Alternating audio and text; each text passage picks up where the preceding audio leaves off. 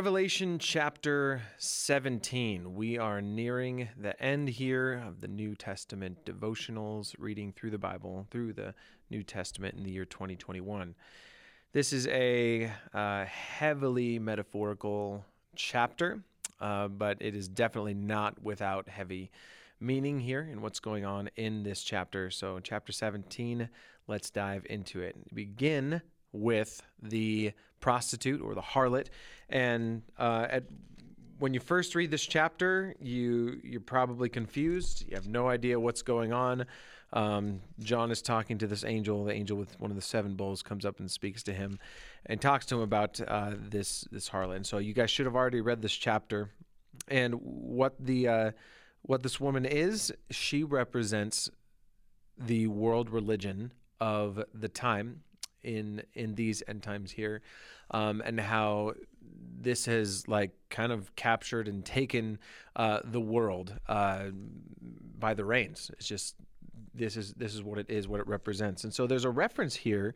It says, on her forehead was written a name, a mystery, Babylon the Great, the mother of prostitutes and of the detestable things of the earth. And so that this is written on our forehead, and this is in the future, and I think it's good to look to the past and why we look at Babylon as one of the centers of false religions. I want to read for you something from Jeremiah.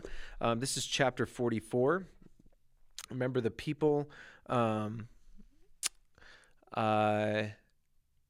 Remember, the people have come from Babylon here. Babylon was a place where, when the Israelites were taken captive, the cultures started intermixing here, right?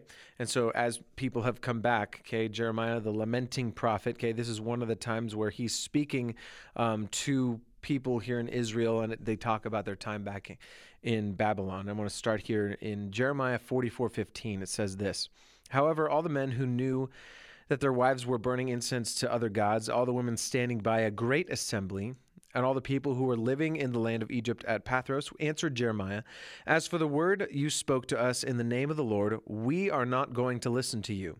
Instead, we will do everything we promised. We will burn incense to the Queen of Heaven.'" And Queen of Heaven, we're talking about an idol, a false god that they got from Babylon. So this is a false god that they're worshiping now, even though they're back here. So they said, "We're not going to do this. We're going to burn incense to the Queen of Heaven and offer drink offerings to her, just as we, our fathers, our kings, and our officials did in Judah's cities and Jerusalem's streets. Then we had enough food. And were well off. We saw no disaster, but from the time we ceased to burn incense to the Queen of Heaven and to offer her drink offerings, we have lacked everything, and through sword and famine we have met our end." And the woman said, "When we burned incense to the Queen of Heaven and poured out drink offerings to her, was it apart from our husband's knowledge that we made sacrificial cakes in her image and poured out drink offerings to her?" But Jeremiah responded to all the people and men, women, and all the people who were answering him, "As for the incense you burned in Judah's cities and in Jerusalem's streets, you, your fathers, your kings, your officials, and the people of the land, did the Lord not remember them? He brought this to mind. The Lord can no longer bear your evil deeds and your detestable acts you have committed, so your land has become a waste, a desolation, and an example for cursing without inhabitant, as you see today, because you burned incense and sinned against the Lord and didn't obey the Lord and didn't follow his instruction, his statutes, and his testimonies. This disaster has come to you, as you see today."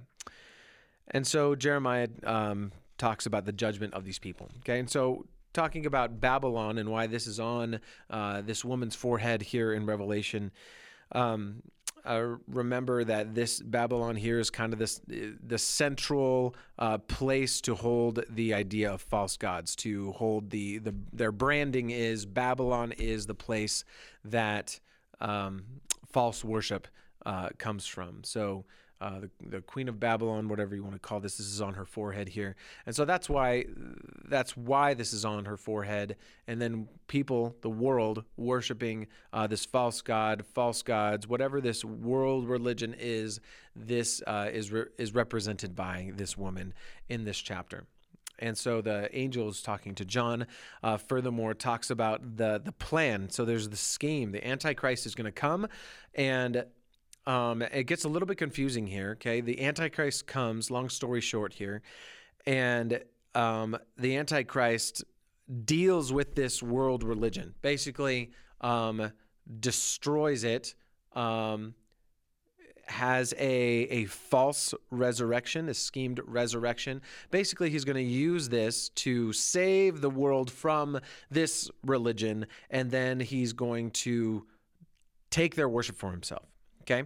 So in this chapter, it's very important to remember that we are creatures of worship.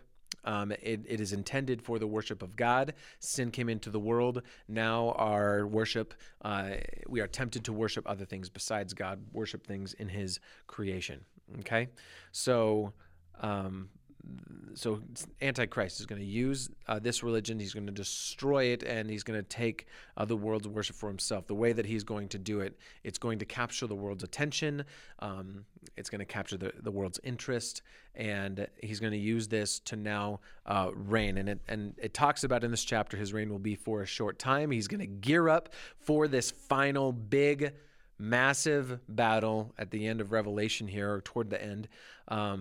That he's going to rebel against the Lamb. Okay, it talks about the Lamb as Jesus Christ, and we all know the end of this story. This big battle, the details of this battle are in chapter 19, which you'll have in a few days here after Christmas. But yeah, that's the gist of Revelation 17.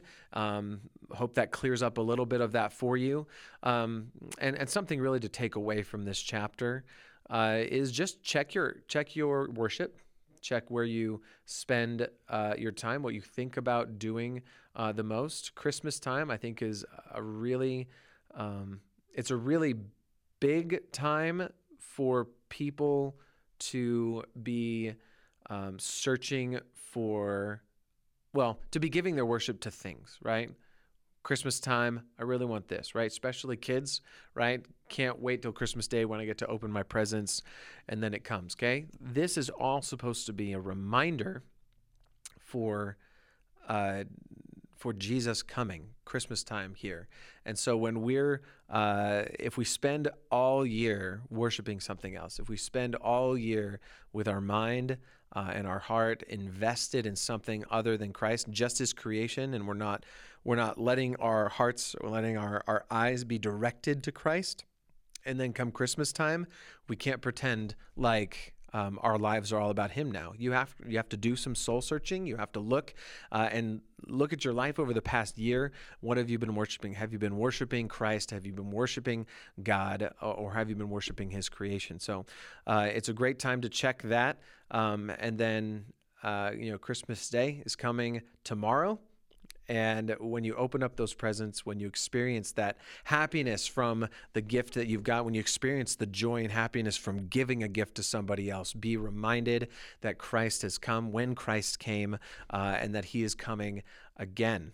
That is it for Revelation chapter 17. Merry Christmas, guys. We'll see you next week.